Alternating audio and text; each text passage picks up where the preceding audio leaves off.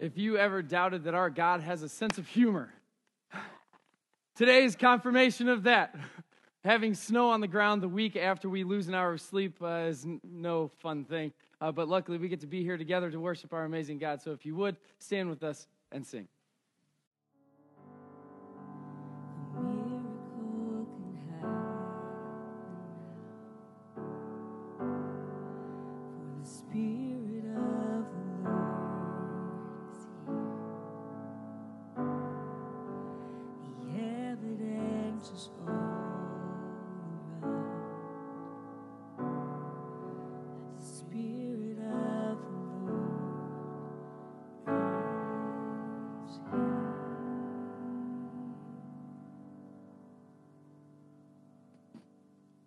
I don't know if you've yet taken the time to let the words of that song truly sink in, to understand what's going on there, that we're spending almost the entire song just inviting the Spirit to come into this place, to be with us.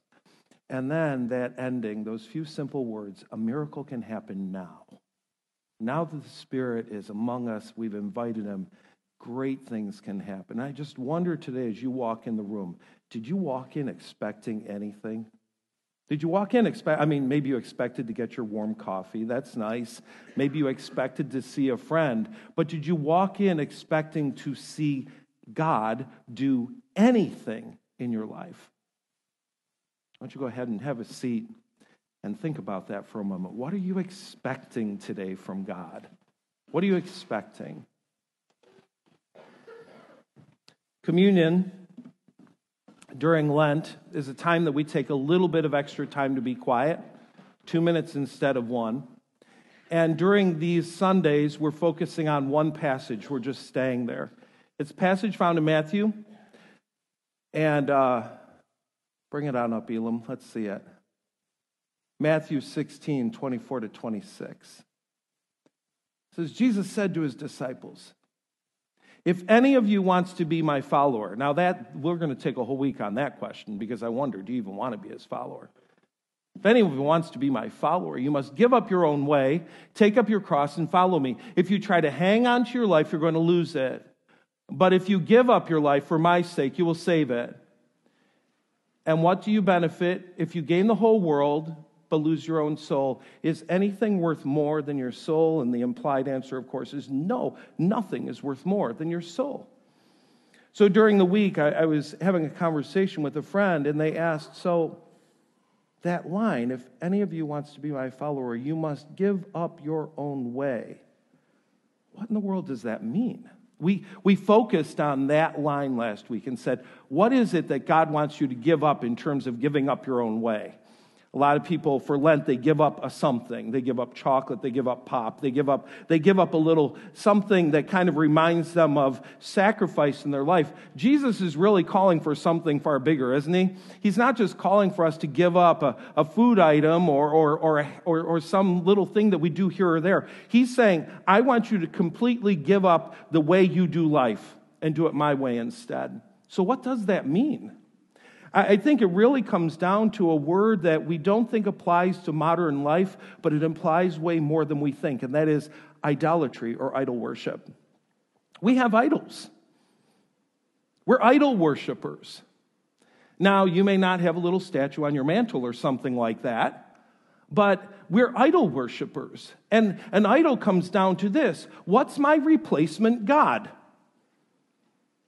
What's the thing that I should be depending on God for in my life, and instead I'm holding on to something in the world that is my substitute God? It's become my spiritual pacifier. Instead of the real thing, instead of God, I've taken on some tool, some element, some habit, something that becomes my replacement God.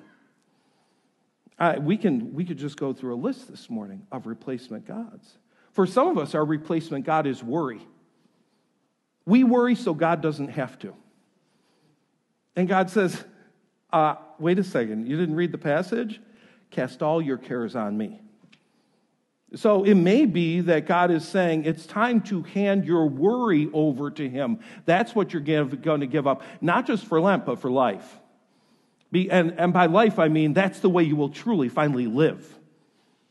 For some of us, it may be some kind of a physical substance. Maybe we should be looking for fullness in God, and instead we find fullness in this great bag of chips and other snacks. And we're always filling with food and missing out on that longing, that starvation for God.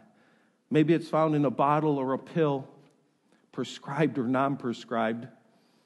And we're depending on all these things in our life when God's saying, don't you understand? I want you to give up your own way. I want you to give up your idol. I want you to give up your idolatry and follow me. So we're actually going to go here again this week because I think this question just bears a lot of thought. During the silence again, I'd ask you, what is your replacement God? What is your idol? Where is your area of idolatry? What is that thing that you're doing or you're holding on to that God says, I want to do that for you, and you keep saying, no, I'm keeping my hands on the wheel. I don't know if I can trust you. And when you've identified it, would you just hand it over to him and say, I want to give this up? You know what? Maybe you will give it up for Lent just to find out how life-giving it is. And then you'll move beyond just a few weeks to actually a life pattern of saying, Jesus, I trust you. Because that's what it means to give up our own way. It's to say, I trust you completely. So we'll think on that during our 2 minutes of silence. We'll come out of the silence and pray the Lord's Prayer together. And then we'll move to the stations around the room. The two in the back, the two on the sides are there for everybody. The two on the stage sides are gluten-free if that's needed for you. And as you walk toward the cross today, as you walk toward that symbol of the sacrifice of Jesus for your sin, would you be reminded that he's asking you, do you want to be my follower? Well, if you do, you have to give up your own way. You don't get to hold on to your own way and be a follower of Jesus. The two cannot coexist. So let's be quiet together.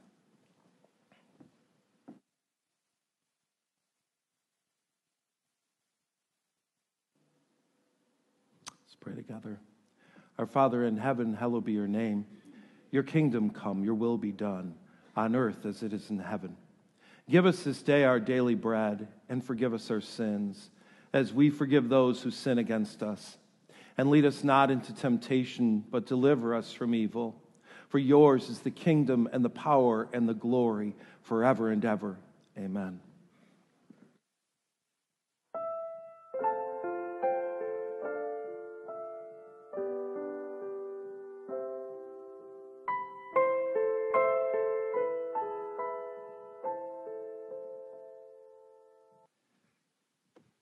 Our servers are going to come receive the morning offering, and as they do, we're going to walk you through the announcements. The announcements are sent to you by way of the links, which is an email that we send out every single week with everything that you need to know. We're changing things up with the links, though. Normally, we've been sending it on Sunday morning, and we're going to change that. We're actually going to start sending it on Saturday afternoon. So if you've been signed up for the links, you actually got this email yesterday, and part of the reason for that is we want to prepare you for what's coming on Sunday morning. So if you received the email yesterday, you would have seen that the Bible Project video on the book of Job was sent to you, so you could kind of understand the book before we come into today's teaching. It also gives all the verses that we are going to be using on Sunday morning, so that you can just prepare your heart, prepare your mind for Sunday, and come in refreshed and ready for what is happening on that morning. Today's the last day to sign up for spring journey groups. So again, make sure that you're going to the website, southfieldchurch.com, and going to check out all the different options that are available to you. One of those journey groups, the men's Thursday morning group, is going to be meeting not here at church for the next two Thursdays, but instead they're going to be meeting at Teardrop Cafe in Minooka at 6:30 on Thursday morning, or the next 2 Thursday mornings. And I know that there's at least one person, John, he has to be super excited about that. So if you're in that group, make sure that you head over and catch what's going on there at Teardrop.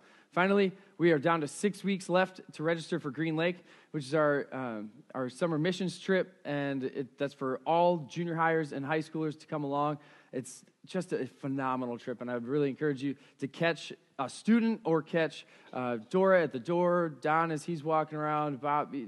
There are so many people who are involved in this trip, and if you're new to Southfield, or if you haven't heard about Green Lake before, you can pretty much ask anybody, and they'll be able to point you to someone who's been on this trip, and they can tell you just how wildly crazy and powerful this trip is. So we'd love to have all of you come along, bring friends, but yeah, so 6 weeks left to register for that. Breaking your mother-in-law's heart today. Think about it. The girls in this family are named Erin, Riley, Ryan, Maggie, and Kate. What nationality might they be? Maybe a little bit Irish. Yeah. I'm Polish, hence the gray. I can't figure out green, but anyway, yeah, I'm telling. Yeah. She actually calls it St. Aaron's Day. Yeah. It's not even Patrick, so yeah. Well... Yeah. I'm reporting you. I will take a picture in the next service and post it. Sorry.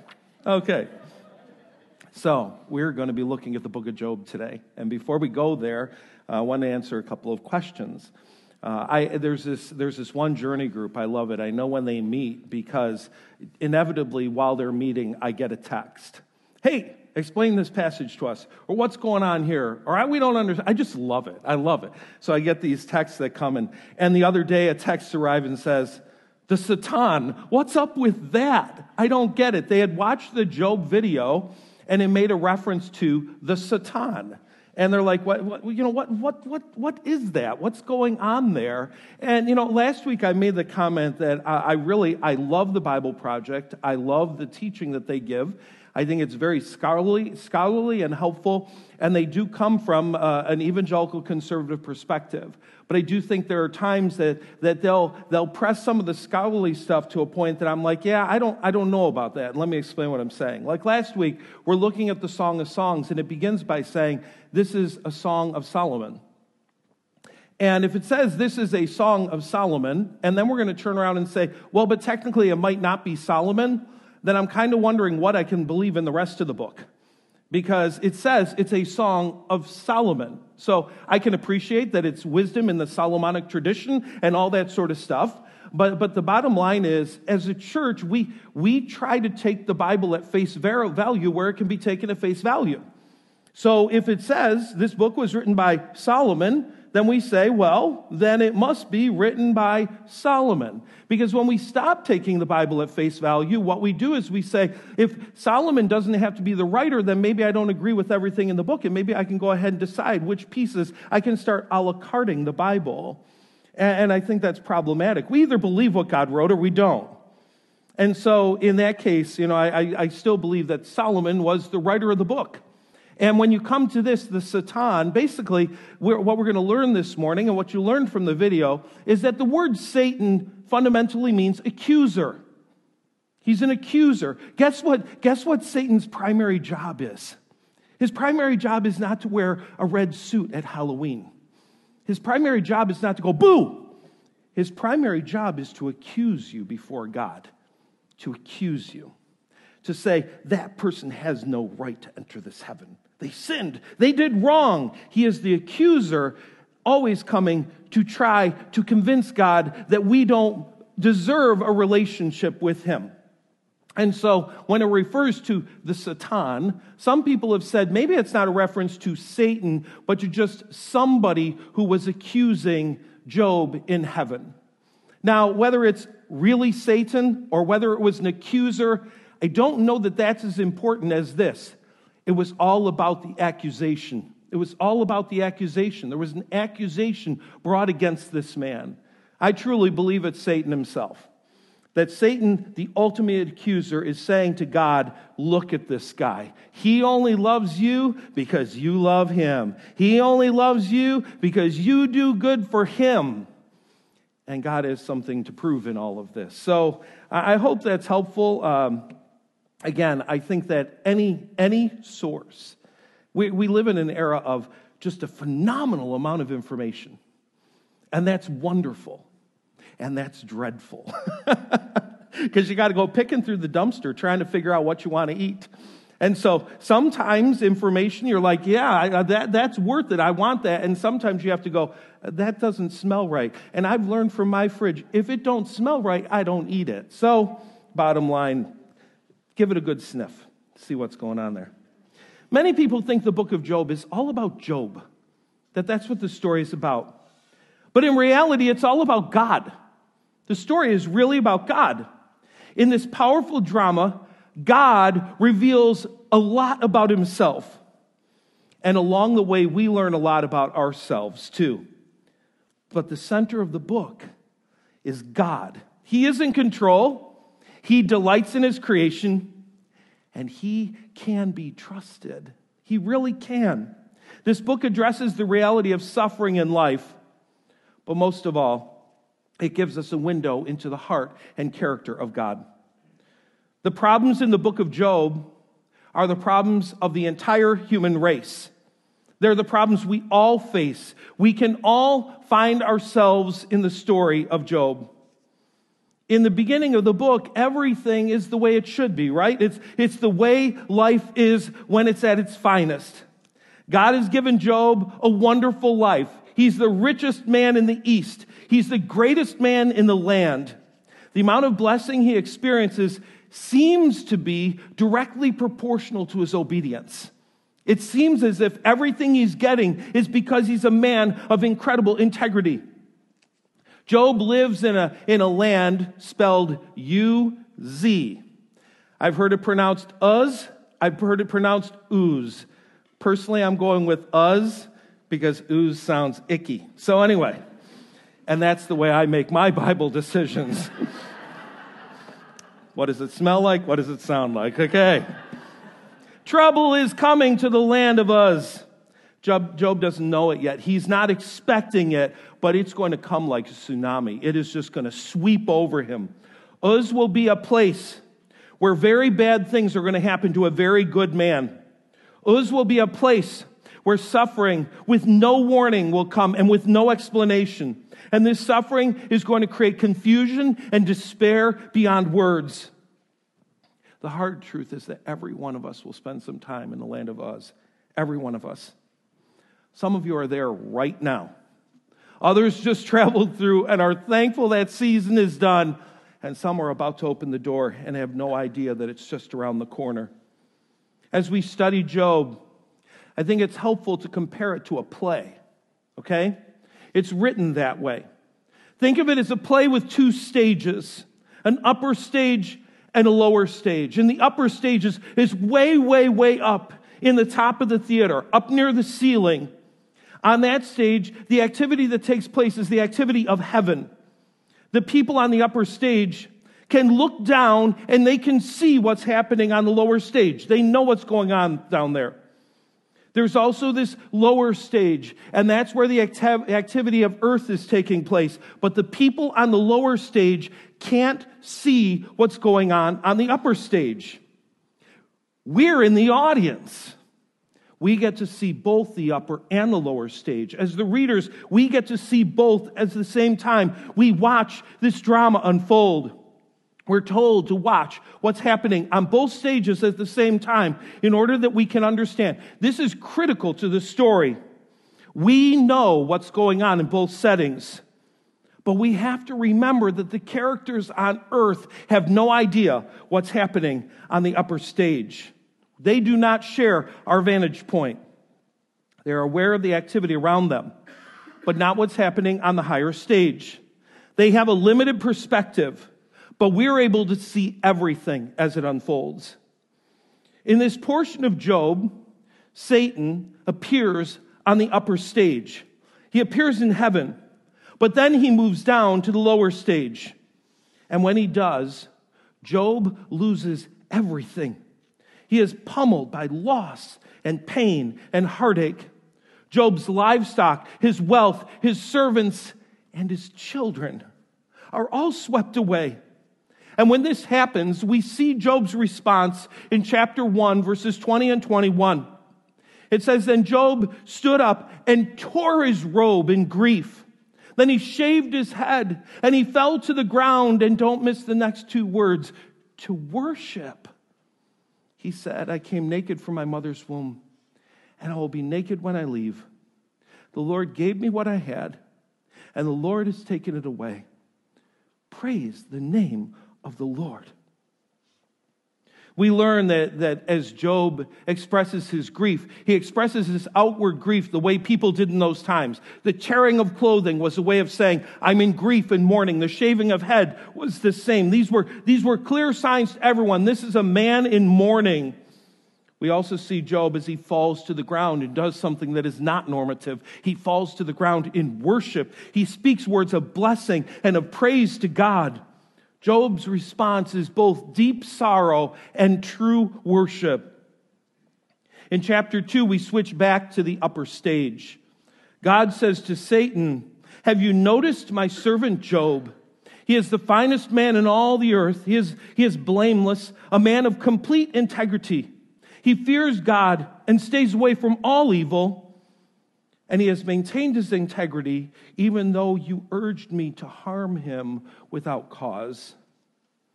Satan tells God the only reason Job is a man of integrity is because God has treated him well. Of course he's going to be obedient. You treat him well. If God allowed his body to be touched with pain, he would certainly curse God. Now, from this point on, the action moves away from the upper stage and down to the lower stage. It's critical that we clarify what's going on in heaven. At first glance, the action in heaven looks strange and it looks confusing.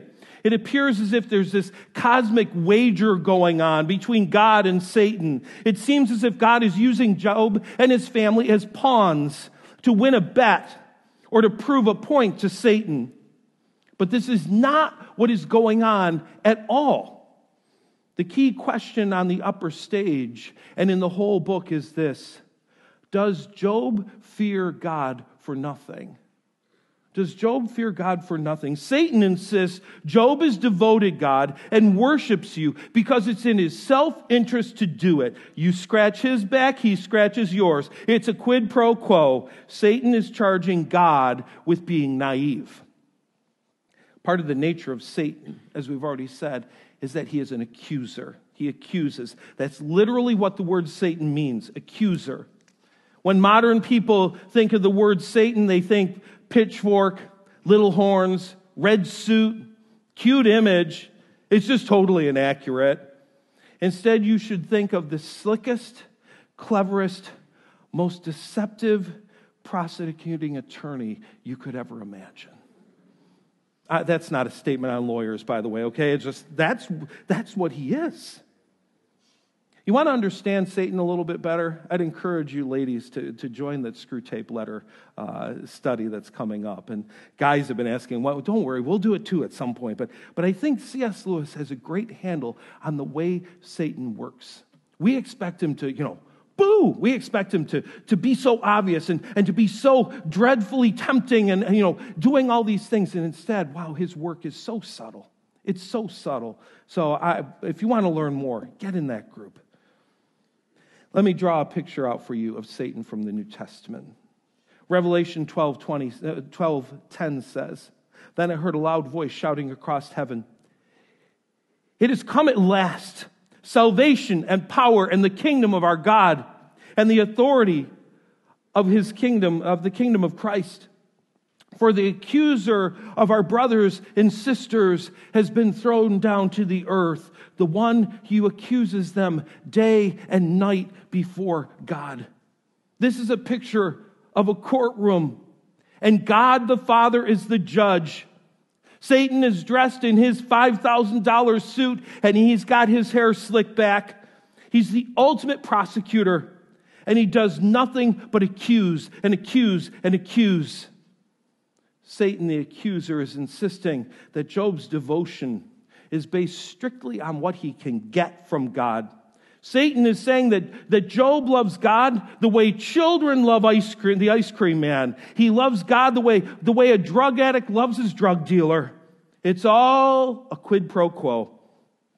Satan is arguing that if you turn off that faucet of blessing, watch how fast Job turns off his faucet of devotion.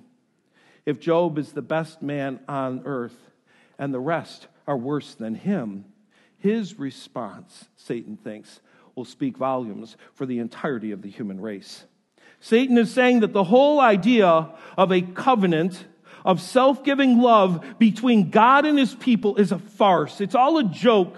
The reality of the universe is that everybody is looking out for number one, and all of this is the ultimate quid pro quo. The writer of Job makes masterful use of irony throughout the entire book. The ultimate irony is this. We think this book puts God on trial. With all the suffering in the world, can God be good? On the lower stage, that is the primary question of the book. But we can also see that there is a God in heaven. And this is really a book where the human race is on trial. Satan, the accuser, the prosecuting attorney, is pointing a finger at us. He's saying we're only good when God is good to us. Satan is saying people are nothing more than slaves to their own self-interest. The whole thing is a farce. People will only love God if they get what they want. God says, no, Satan, no. You have it all wrong. He makes it clear that the view presented by Satan is cynical, it is warped, it's misguided, and it is wrong. At the core of the universe is self-giving, self-sacrificing love. Human beings were made to receive this kind of love, and they were made to give this kind of love. They're capable of it when they are experiencing pleasure and even when they are experiencing the deepest of pain. After losing all of his possessions and his children, Job gets hit with a second wave of suffering. His body is afflicted with a level of pain that we cannot even imagine. And this time his response is different. He doesn't fall to the ground in worship. He doesn't say, may the name of the Lord be praised.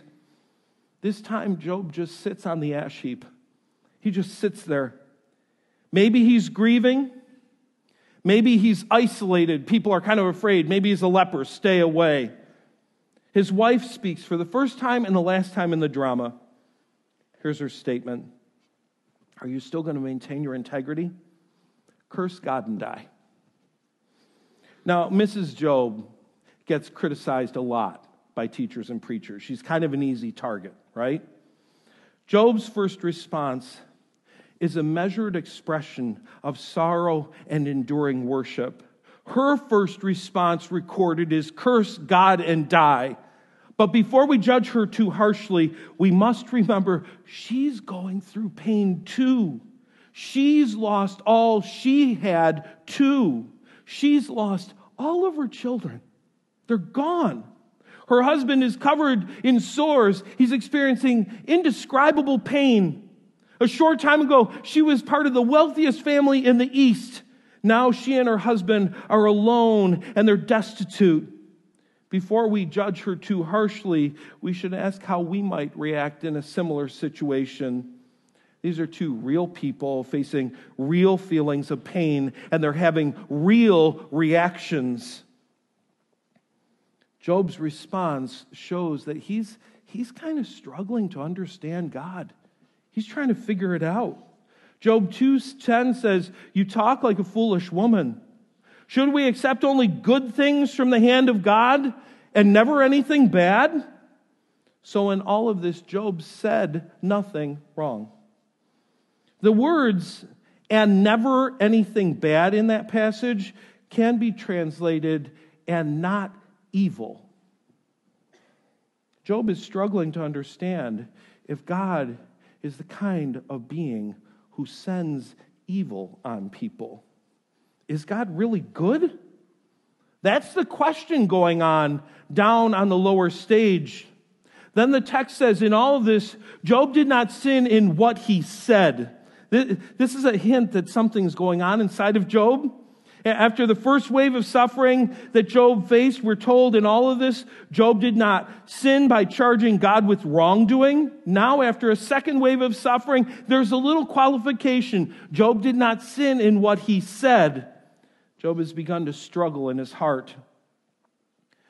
But he's not expressing it in words, not yet. That will come. Job's friends plan to sit with him and take on the anguish he is experiencing along with him. When they see Job, they can hardly recognize him. They can't believe what he's going through. They heard it was bad, but nothing could prepare them for what they were seeing right now. Usually when someone is sick, we walk into a hospital room or we walk into their house and we come there to cheer them up. Have you ever had somebody come and visit you when you were sick and they looked at you and they burst into tears? That's what happens to Job. His friends see him and they're devastated by seeing what's happening with this man. And what they do next is remarkable. They just sit with him for 7 days and 7 nights, and they do not say a word. They sit with him in silence. 7 days, 7 nights. We just did 2 minutes of silence and communion, and some of your skin crawled off you and out of the room. It's making you crazy, just 2 minutes. We were talking about the 2 minutes before the service. I was talking to Elam. He says, that 2 minutes is long. And I said, hey, I do 3-day silent retreats. And his eyes bugged out, like, how in the world can a human do that? 7 days and 7 nights of just sitting in silence. When we mourn with those who mourn and sit with those who are hurting, we're not trying to fix them.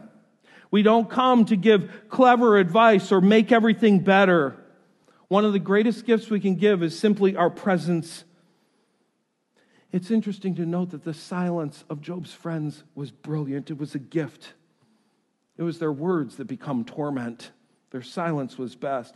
His friends are Eliphaz the Temanite, Bildad the Shuhite, Zophar the Naamite, and Dadgum the termite. Oh, you are still here. Good, yeah. Take that last one off. That's not true. That's not in the Bible. Where'd that come from?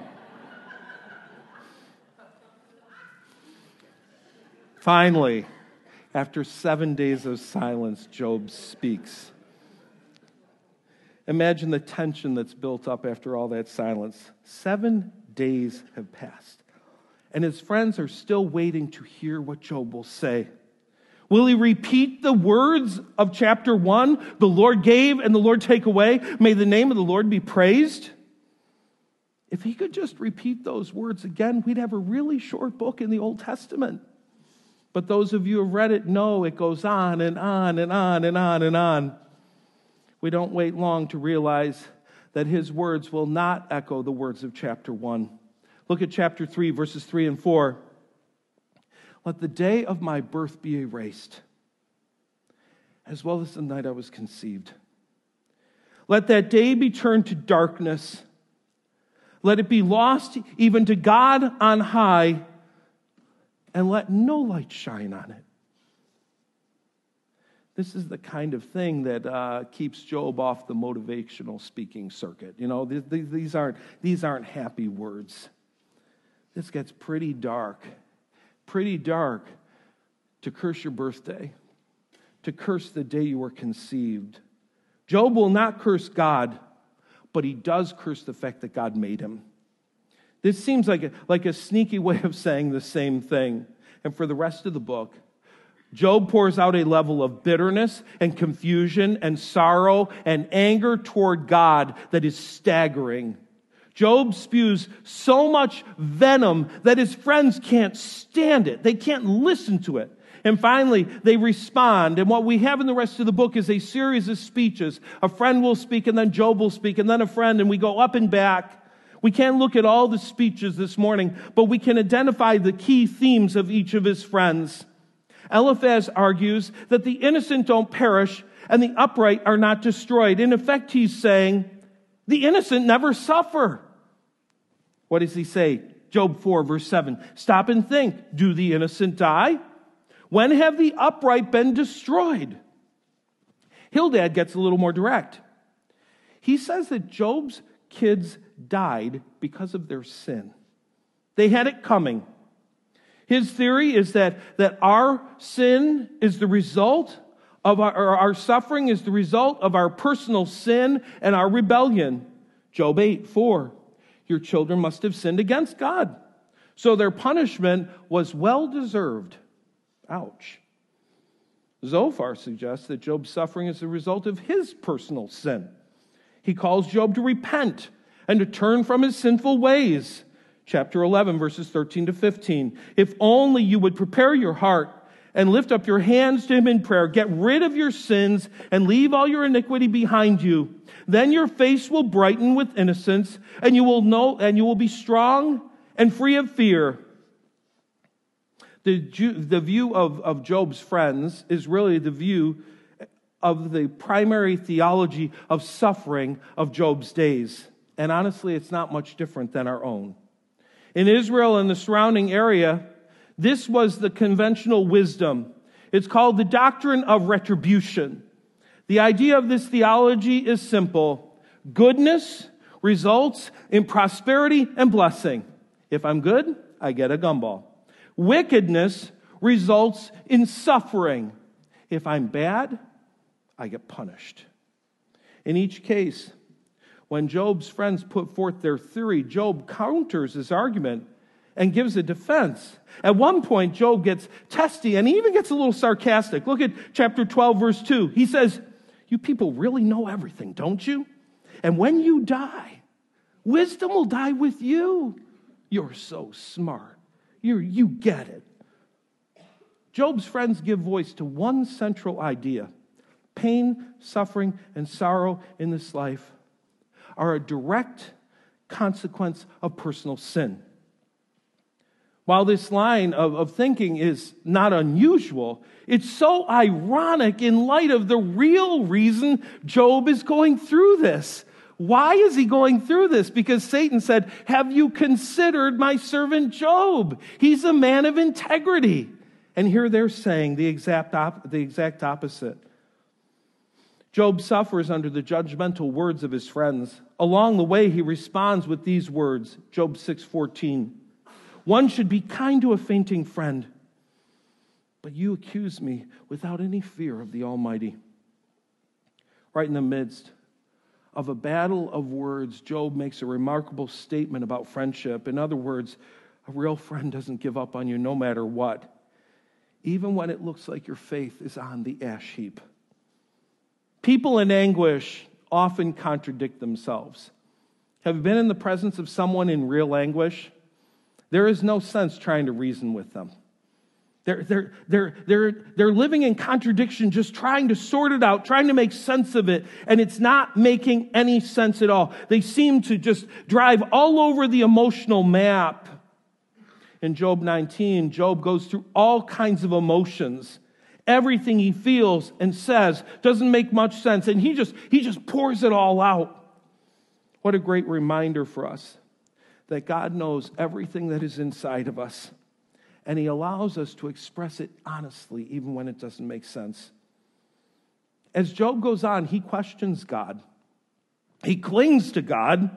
He hollers at God. He hollers to God. Mostly, he challenges God.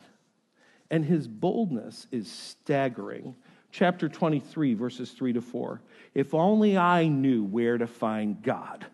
I'd go into his court, I'd lay out my case, and I'd present my arguments.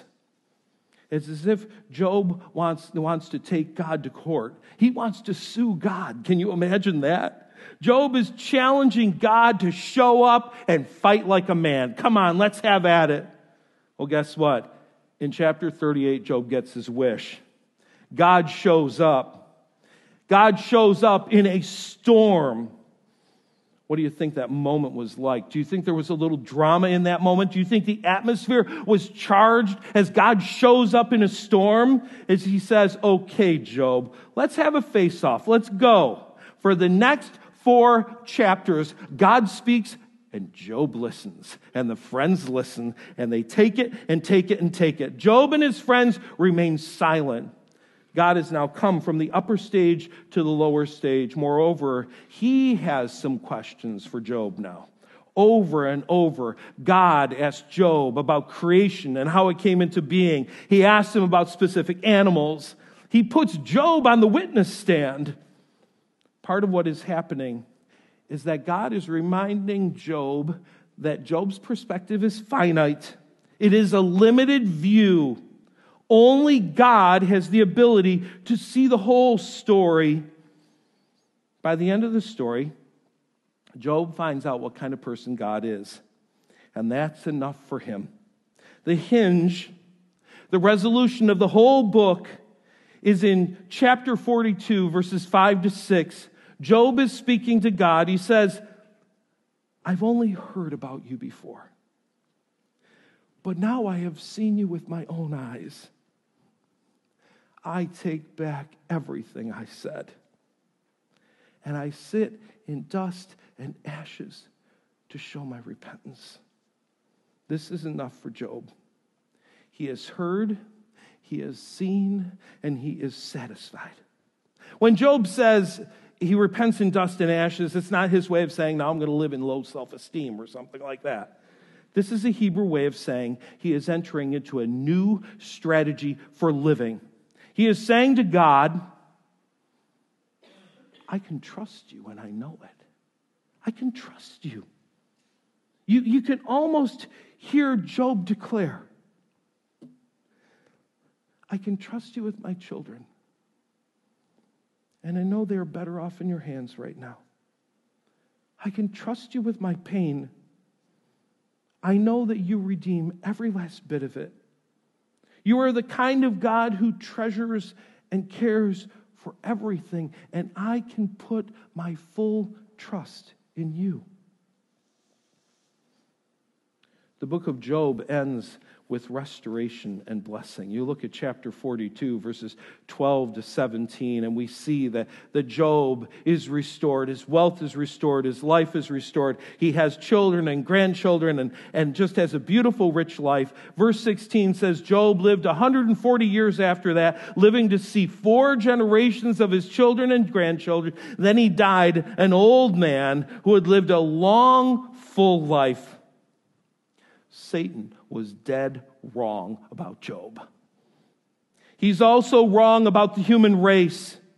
He was wrong about the universe, and he is dead wrong about God. The book of Job is not about some odd cosmic wager.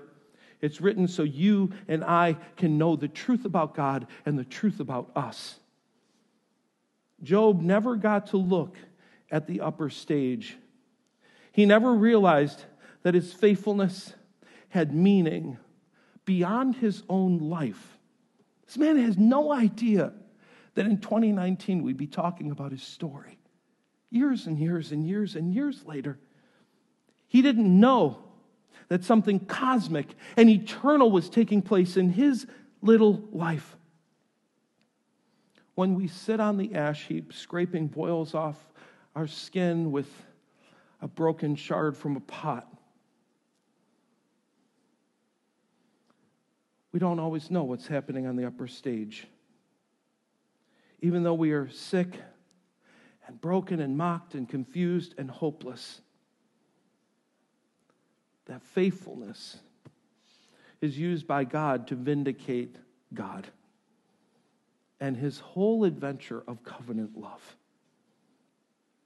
Job's honesty, his courage, his tenacity, and his perseverance have inspired billions of people who have lived in the land of Uz. And he speaks out to us today. He says, hang on. Keep going. Don't let go. Don't give up. Don't quit now. Some of those gathered and hearing this message today are in a season of pain and sorrow and suffering. This is the land of Uz for you. Why are you there? I don't know. How long will it last? I don't know. Does what you do and how you live make any difference at all? Does how you respond matter? More than you could ever dream. More than you could ever dream. The eyes of heaven are on our little lives as we travel through our land of Uz. What we do is of eternal and cosmic significance to God. And Satan is still doing his accusing. But I have some really good news. We have a defender.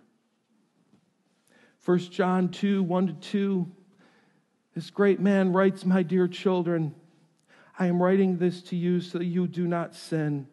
But if anyone does sin," and it's his way of saying, and we will, "we have an advocate. We have a lawyer who pleads our case before the Father. He is Jesus Christ, the one who is truly righteous. He himself is the sacrifice that atones for our sins, and not only for our own sin, but the sin of the whole world. As he accuses, you are not alone. God has hired the best defense you could ever receive. And Jesus wins every time. Every time. You can live with that kind of confidence. Father God in heaven, thank you for including the story of Job in your inspired word. Thank you for a man who lived with integrity and at the same time who opened his heart to the deep questions and accusations that were stored up in him when pain came on his life. Thank you for showing us who you really are and what you're really about. Thank you for giving us an advocate that when the accuser accuses and accuses and accuses, Jesus says, I object. And he wins every time. Thank you for your love, your covenant of love with us. In the name of Jesus, amen. As you head out this morning, you may be in your land of Uz, and one of the things that we love to do is partner with you in prayer.